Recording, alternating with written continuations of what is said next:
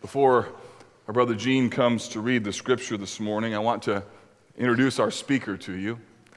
We have a pastoral residency program at our church that has really been very influential, not only in our church, but in the lives of men who are gifted uniquely for ministry. We've deployed those men outside of this church, some inside of this church.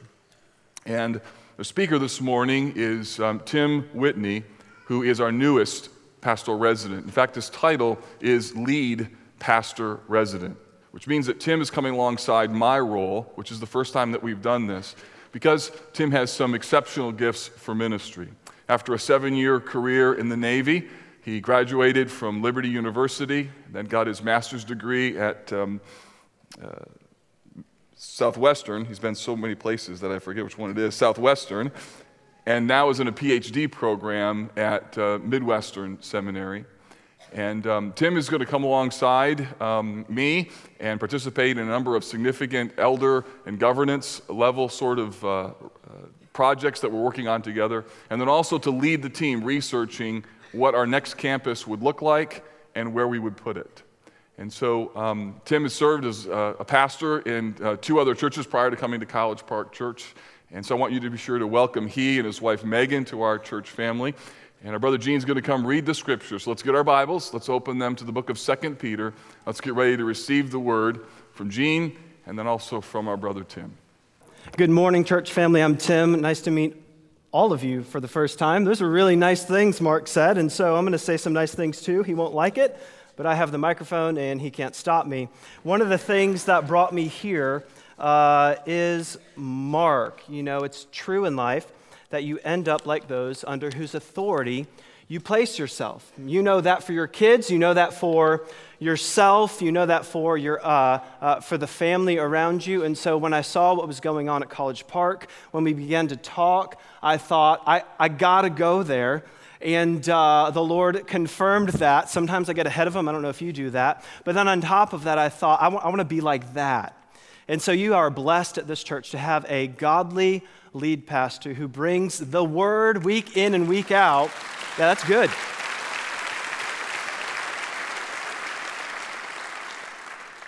And so if you're a first-time guest this morning, I just want to invite you back next week. Don't judge the church on today's preaching, okay? So come on back. Mark will be back up. So turn with me in your Bible to 2 Peter chapter 1. That's where we'll be if you aren't there already. 2 Peter chapter 1, beginning in verse 2. I know we just read verses 3 through 8, but I'm going to go from verse 2 all the way through verse 15. All those nice things he said. One of the things you learned, I was in the Navy for 7 years. I was a Navy diver, and one time we were diving underneath a submarine, nuclear submarines. They have a bunch of compartments underneath them. They're called ballast tanks. Ballast tanks give ballast to a submarine to help it float when it needs to float, and they empty out to sink when they need to sink. And we were up in there, and what you do when you go up, because submarines have all sorts of things underneath them, right? Just imagine a warship. They go to war, and so they have things that help them go to war and fight war. And so in ballast tanks, you go up and you do work, but you have to dive underneath the water in order to get in. Well, to check the air, they do this test, and the test came back that the air was poisonous, and so I had to keep my helmet on. And as I was breathing in and out, suddenly my helmet stopped breathing, right? Now, if anyone has ever dove before or you go underneath, you know what that feels like. And so I thought, well, that's not good, right? Now, I'm no pulmonologist or lung doctor, if that's the right word. I had to look that up. I'm not that. But I imagine that 10 out of 10 doctors would say that breathing is important to life, right? And so I was under there, my air went out. That's not normal. I've done this for thousands of hours. It doesn't normally do that. And so I breathed out a little bit more, tried to breathe in, and it sucked to my face again. And I thought, well, that's not good. Now, in such a situation, you have an EGS, a secondary air supply. And so I ripped off my helmet and I threw that thing in my mouth, and it didn't work either. And so here were my options. Either breathe poisonous air or put my stuff back on, holding my breath, and find my way to good air. Now, I don't know about you, but the first option didn't sound very good, and so I went back under the water and started making my way up. And to make a longer story short, I finally got to the surface, and the guy started yelling at me, "Why aren't you underneath, Whitney? Why aren't you underneath?" And I said, "I have no air." So they pulled me back in, and I had a conversation with the console operator, and I'll spare you most of the words, but one of the things that I kept saying over and over was, "You have one book. You have," literally, his job is to take one book and look at it, and then it tells him what to do. It even gives him things to do in situations where things don't go like they're supposed to. It even gives him places and room where he can flex a little bit using the wisdom and knowledge of a long, intensive dive training, so he can apply those things so that if this situation happens, he knows exactly what to do. Over and over, you had one book. And because he did not follow this one book, and if I did not follow that one book, I was cut off from air that was effective to maintain life. Now, if you've been in church world long enough, you understand where I'm going with this. Because we're in a series about why we believe the Bible. And today we're looking at the fact that we believe the Bible because the Bible is sufficient. Now, what do I mean by the Bible is sufficient? Well, the Bible is adequate. Now, when we use that word adequate, sometimes we think, oh, okay, well, it's subpar, it's adequate, it'll work. But when it comes to things that God has given us, who He's called us to be, and what He wanted to accomplish, it is not just subpar or meeting the standard, it is the only thing that meets His standard. And so if there's nothing else that I teach you this morning, here's the one thing I want you guys to learn. If there's nothing else, if I hit the mark, or miss the mark with the rest of this sermon, here's the one thing. Are you ready? God's sufficient salvation drives God's sufficient servant through or by God's sufficient Scripture. God's sufficient salvation drives God's sufficient servant through or by, choose whichever you want, God's sufficient Scripture. Now, this is the message that Peter was writing to you and to me, and what God is saying to you and to me through 2 Peter chapter 1, verses 2 through 15. Now, it's kind of hard to imagine the context that Peter was writing to because it was a couple thousand years ago. So I know it's going to be super hard to relate to this, but some false teachers had come in and were teaching things that were contrary to what they had been taught. In fact, in chapter 2 and 3, we find out a few things. We find out that they were teaching that God's word wasn't sufficient for their life. Now, I know it's hard to imagine a culture in which such a view is prevalent, but they were teaching that God's word wasn't sufficient for life. They were teaching that pursuing pleasure is the greatest goal in life. Now, again, just try to pretend that you can relate to this, that there would be a culture that's surrounded by the idea that God's word isn't sufficient and that pursuing pleasure is the ultimate goal. But then in chapter 3, we also find out that they were teaching that the only life that matters is my own life right now. Now, once again, I know you're going to have to put your thinking cap on and figure this out. Try to connect with this. A culture that would say God's word isn't sufficient, my pleasure is the highest priority, and the only life that matters is my life right now. If you want a really fancy word for this, it is called optimistic, narcissistic inclusivism. In case both of you want to know that in the room. And here's what that means. Peter's culture that he was writing to, these false teachers came, and they were teaching that there is not a judgment that is going to say, yes, this is what God says, and no, this is what God has not said, and you will suffer the consequences, both positive or negative, for whether or not. They include everybody, inclusive. Everybody gets to go. And then secondly, that my pleasure is the highest, that narcissistic. It's all about me. So God exists so that I can be whatever I want to be. He's going to do that for me. That's how God exists. And then optimistic, it will work out like that. Positive outlook, don't rain down on my parade. And y'all laugh because that's exactly where we live, don't we? You see, in our culture, and listen, just so we're clear, Peter is writing, look at chapter 1, verse 1, to those who have tamed a faith of equal standing with ours. He's not looking at everybody else around and saying, this is for them. He's looking at the church and saying, this is for you. Where we, me included, have a tendency to take Jesus Christ, who came down from heaven to die on a cross for you and me, and is now seated at the right hand of God to rule and reign forever and ever, off of his throne, trade his crown for pom-poms, trade his righteous robe for a cheerleading outfit, who stands on the sideline of Tim's life and says, go, Tim, go. What do you want? Woo! It's crazy.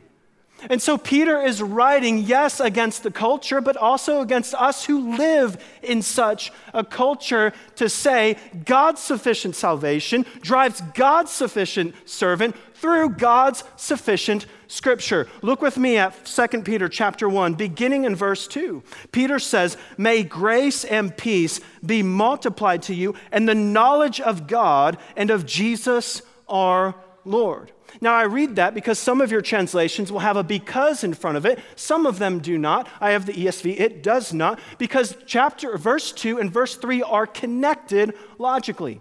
So because, verse 3, his divine power has granted to us all things that pertain to life and godliness.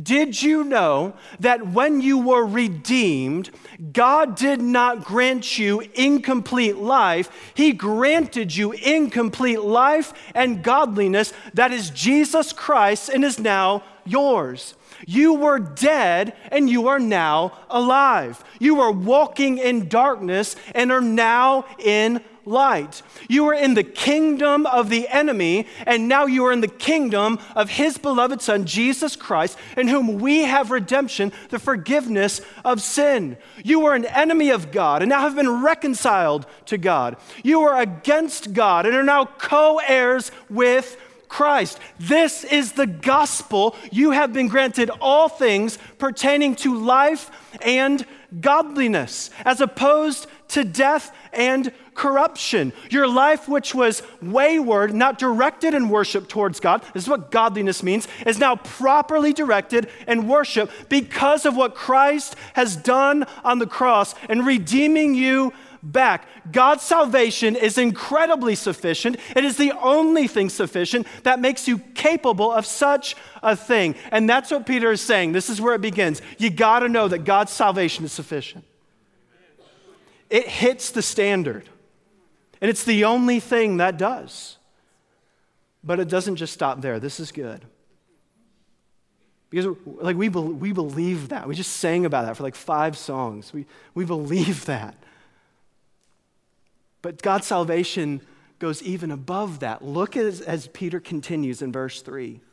Through the knowledge of him who called us to his own glory and excellence, by which he's granted to us his precious and very great promises, so that through them you may become partakers of the divine nature, having escaped from the corruption that is in the world because of sinful desire. You not only get the life and godliness of Jesus Christ, you get the standing of Jesus Christ as well. Now, let's not say that God is making you a God. That's a pagan notion. But rather, God is making you before his throne as Jesus Christ is before his throne. Colossians chapter 1, write this down. Don't worry about going to it. Beginning in verse 19, Paul writes, for in him all the fullness of God was pleased to dwell, and through him to reconcile to himself all things, whether on earth or in heaven, making peace by the blood of his cross. And you who were once alienated and hostile in mind, doing evil deeds, he's now reconciled in his body of flesh by his death in order to present you, listen to this, holy and blameless and above reproach before him. So this is what it is. Not only do you get the life and now rightfully directed life of worship toward God, you also get the very standing, the very nature of God. That you were profaned and are now declared holy because of the cross. That you had blame, you were blameful and are now blameless before the throne of God. That there was a time where our accuser could stand before us and say, Tim is accusable, and my Savior now says, no, he is now inaccusable. I have redeemed him. He is mine because my salvation is sufficient. You can clap. That's good. You can do that. And that's where Peter begins. Because in this culture where we're looking at, right, we're relating to where Peter is writing to, this idea that God exists so to make you awesome or whatever, Peter says, well, hold on. God's salvation flies in stark contrast to that, doesn't it? And it's this motivation. If we get the gospel wrong in our lives, we're gonna get the idea of being a servant to God wrong. And it's this salvation that drives God's sufficient servant. But before we get there, let me ask you a question. Did you come here today knowing that you are sufficient when you go before God?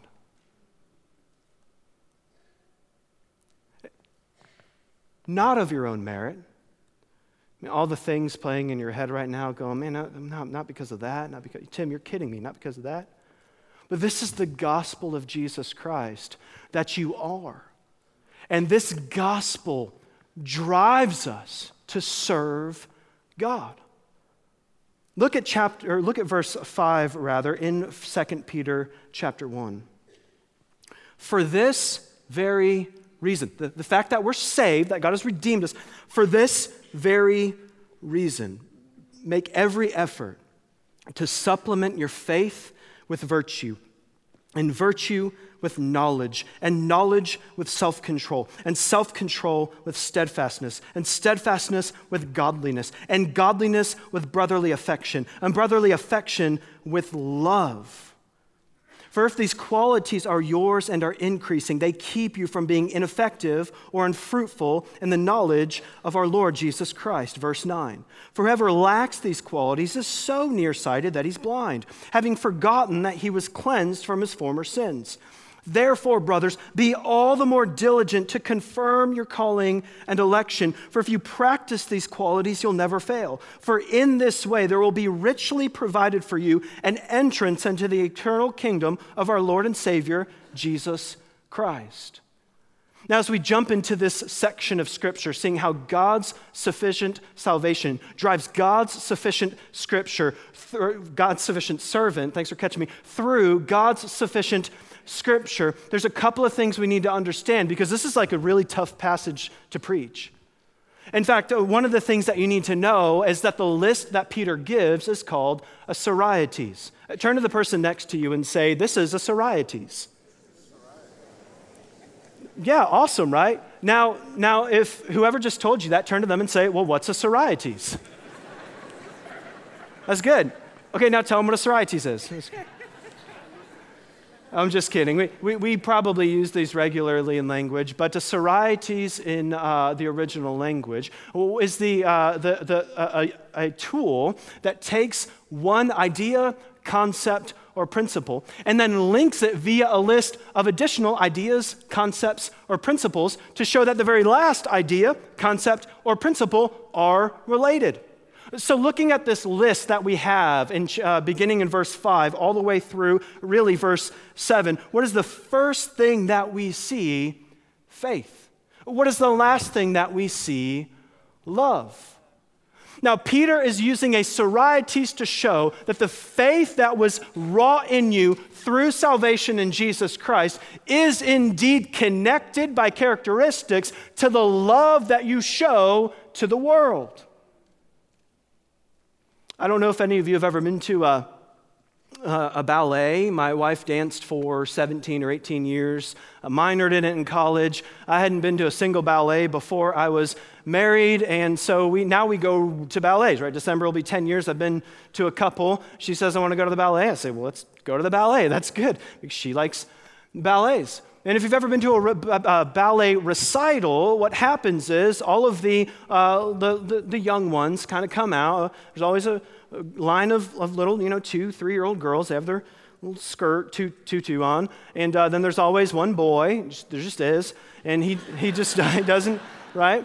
And how it is. And so they come out, and the choreographers get on stage, and they stand in front of them, And they go, okay, now put foot out. Music plays. They're all way off beat, but they're all just doing this. Now, some of you know what I'm talking. Don't make me feel stupid here, right? Some of you know what I'm talking about, right? Like it's right. It's just, they do that and then they kind of go on by, and then the next stage comes up, and the choreographers may be on stage with them or maybe not, but they help them through it, and then the next stage comes out, and they're even better and better and better until you go see like a worldwide international touring ballet, and you see the beauty that is shown through practice to accurate details, right? I mean, you watch it, you might not even like ballet. I don't know anything about the ballet. We go see the Nutcracker like every year. 3 guys come out and twirl, 3 girls come out and twirl. They all come back and twirl together. The end, right? Like that's all I got. And so in this, like I don't know anything, but my wife who knows dance, who has done ballet like forever, she knows exactly what's going on. She's not as harsh with the 2-year-old girls. That would be terrible. Can you imagine that? Point your toe, right? They just learned to say toe, you know? But when you go see something like the American Ballet Theater or some Russian whatever, and I don't know, they're all the same, and they come, and you look at it and you go, their foot's just turned out a little bit. I don't even know what that looks like. I just hear her say it, you know? Or their hand isn't, their lines are off, you know? Looks good to me. But she has an eye trained for this to the details because there is beauty in the details of the choreography lived out. Now, what I think I see you thinking is, Tim, why are you telling me all this? Because the idea here, some of your translations say add to in verse 5. Mine says supplement. The idea is rooted in a choreographer. Someone who comes along, those who are doing the chorus in a play. There's the singers and dancers that kind of help keep the story going along. That comes alongside them and supplies for them the details of what they need to get it done. Much like a choreographer watches the dancers over and over and over and look in the details of the dance in different scenes and different plays to make sure they're hitting their mark. That's what this word carries. Now, some of you are lost on that, right? Like, why are you talking to me about ballet? Okay, let's talk football. Now, this last week and this next week, the Indianapolis Colts will divide into squads to practice on separate areas that they failed to hit the mark on in the first 3-4 preseason games. And you understand this, right? The quarterback will go with those who receive the ball and they'll throw together. The offensive line will gather together and they'll block more. And the coaches and players who've watched tape after tape after tape will look at the details, the very little things. They're not looking at Little League anymore. We'll look at the details of how they stood and whether or not their hand went out a second too early or a half a second too late or whether or not the snap went off well. And we understand this idea of choreography. Now, I tell you all that to tell you this. What Peter is saying is that God has wrought faith within you. That's not your own. You respond to that. But in this faith that he has wrought within you, you now, as a follower of Christ, who's been made sufficient by his salvation, are now to serve Christ in a sufficient way, and this is what it looks like. It looks like going through our life, going down these things to see that my faith does indeed impact the love that I live out. And the good thing about a Sorietes that you guys told each other about earlier is it doesn't actually matter the order of the words. What only matters is the idea that the first and last are connected. And so this isn't a chronological list, but rather Peter is saying, look at your life, supplement your faith, add to your faith, choreograph your faith lived out so that you add to your faith excellence, and excellence knowledge. And maybe you need to jump to brotherly affection, and then maybe you need to go back to excellence. And then maybe you need to jump forward to self-control. But whatever it is, you're looking at your life because of God's sufficient salvation to live out your life up to the standard He's called you to, that as a sufficient servant, and looking at this detail and this detail and replaying the tape and going, man, my toe wasn't pointed, my arm didn't snap so well. This is what Peter is saying as we live out our life for Jesus Christ because of what He has purchased and who He has made us. And this is the thing. He's not doing it through a lens of what success in Christianity looks like, of what religion rather looks like according to the culture. Look at verse 8.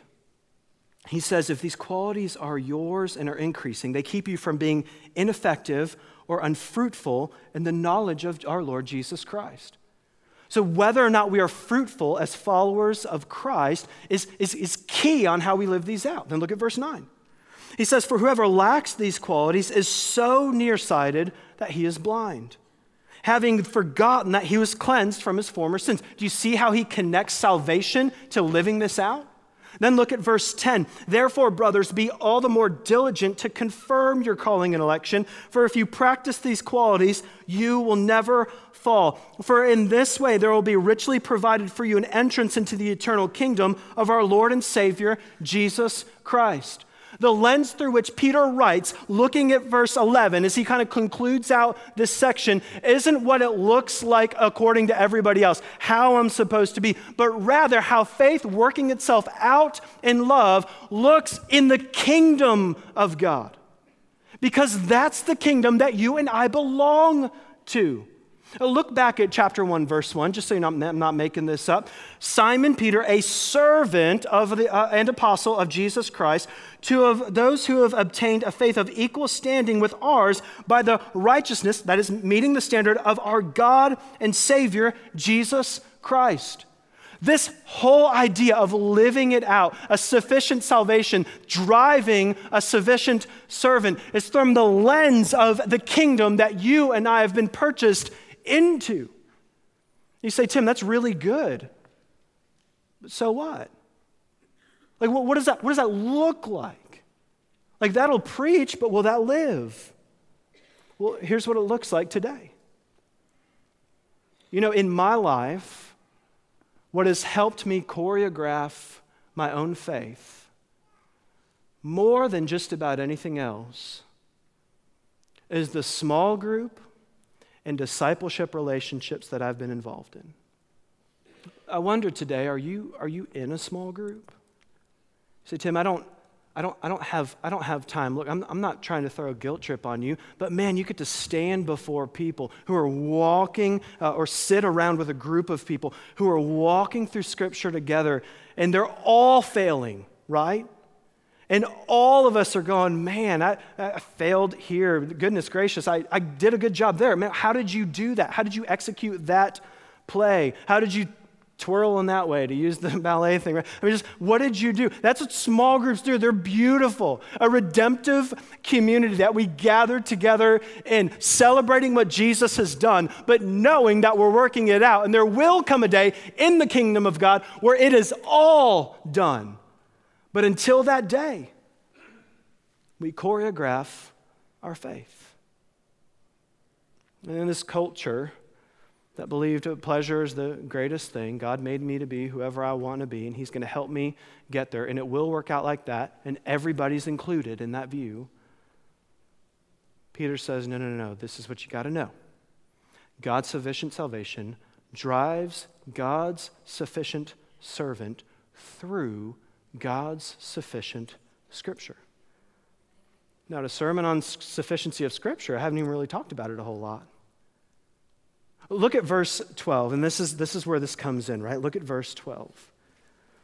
Peter says, therefore, I intend always to remind you of these qualities, though you know them and are established in the truth that you have. I think it right, as long as I am in this body, to stir you up by way of reminder, since I know that the putting off of my body will be soon, as our Lord Jesus Christ made clear to me. And I'll make every effort so that after my departure, you may be able at any time to recall these things. Now, this isn't a trick question, but let me ask you one. What did Peter write so that those who would be reading it would know what he was requiring, what God was requiring them to do in their culture in living this out? The Bible, right? I mean, it's so simple and so obvious. Say, Tim, you're putting that into the text. Okay, go to chapter 3, verse 2. Look at this. That you should remember the predictions of the holy prophets and the commandment of the Lord and Savior through your apostles.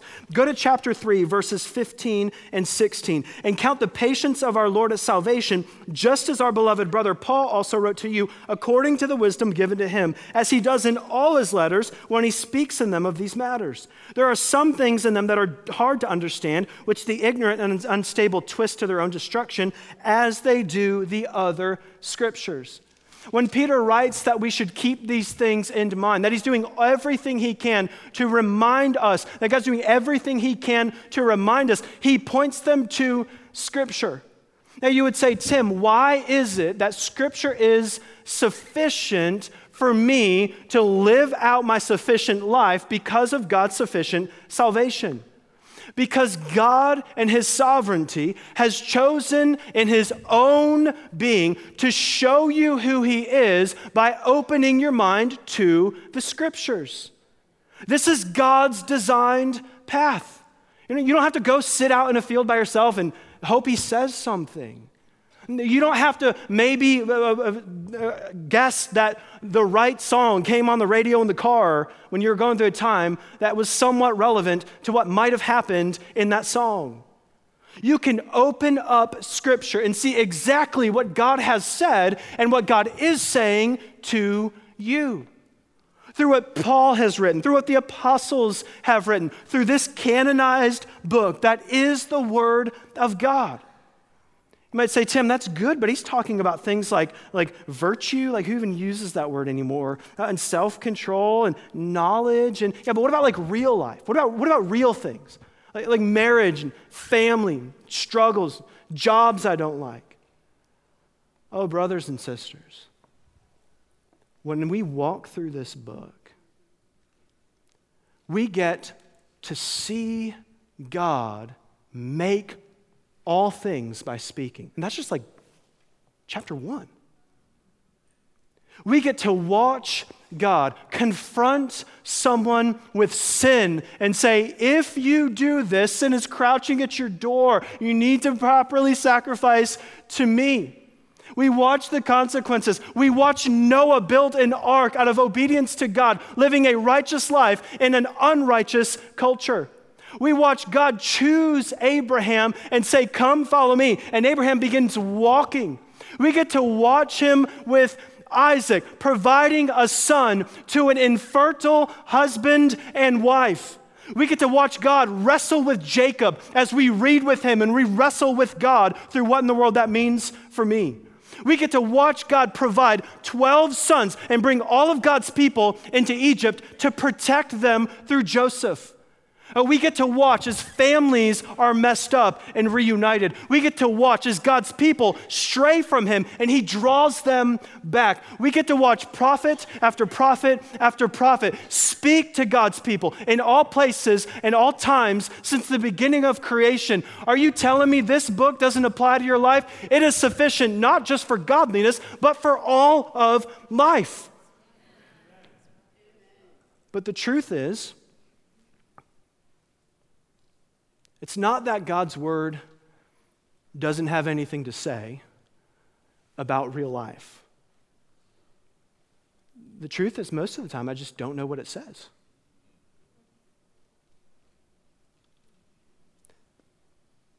So what do we do with that? A couple of things. First, if you're in here today and we started talking about the gospel, you got to know that's the beginning. you can follow what God has said all day long and lead to destruction, apart from salvation in Jesus Christ alone. You can look at this book and say, how to live I guess I should. That looks like some pretty good principles. And that's good. It's not bad. But goodness, the first thing you can do is just ask yourself, God, do I belong to you? You've granted to me all things that pertain to life and godliness. Is that true of your life? The second thing, maybe saying, man, okay, God's word is sufficient. Am I surrounding myself with people who would speak God's sufficient word into my life?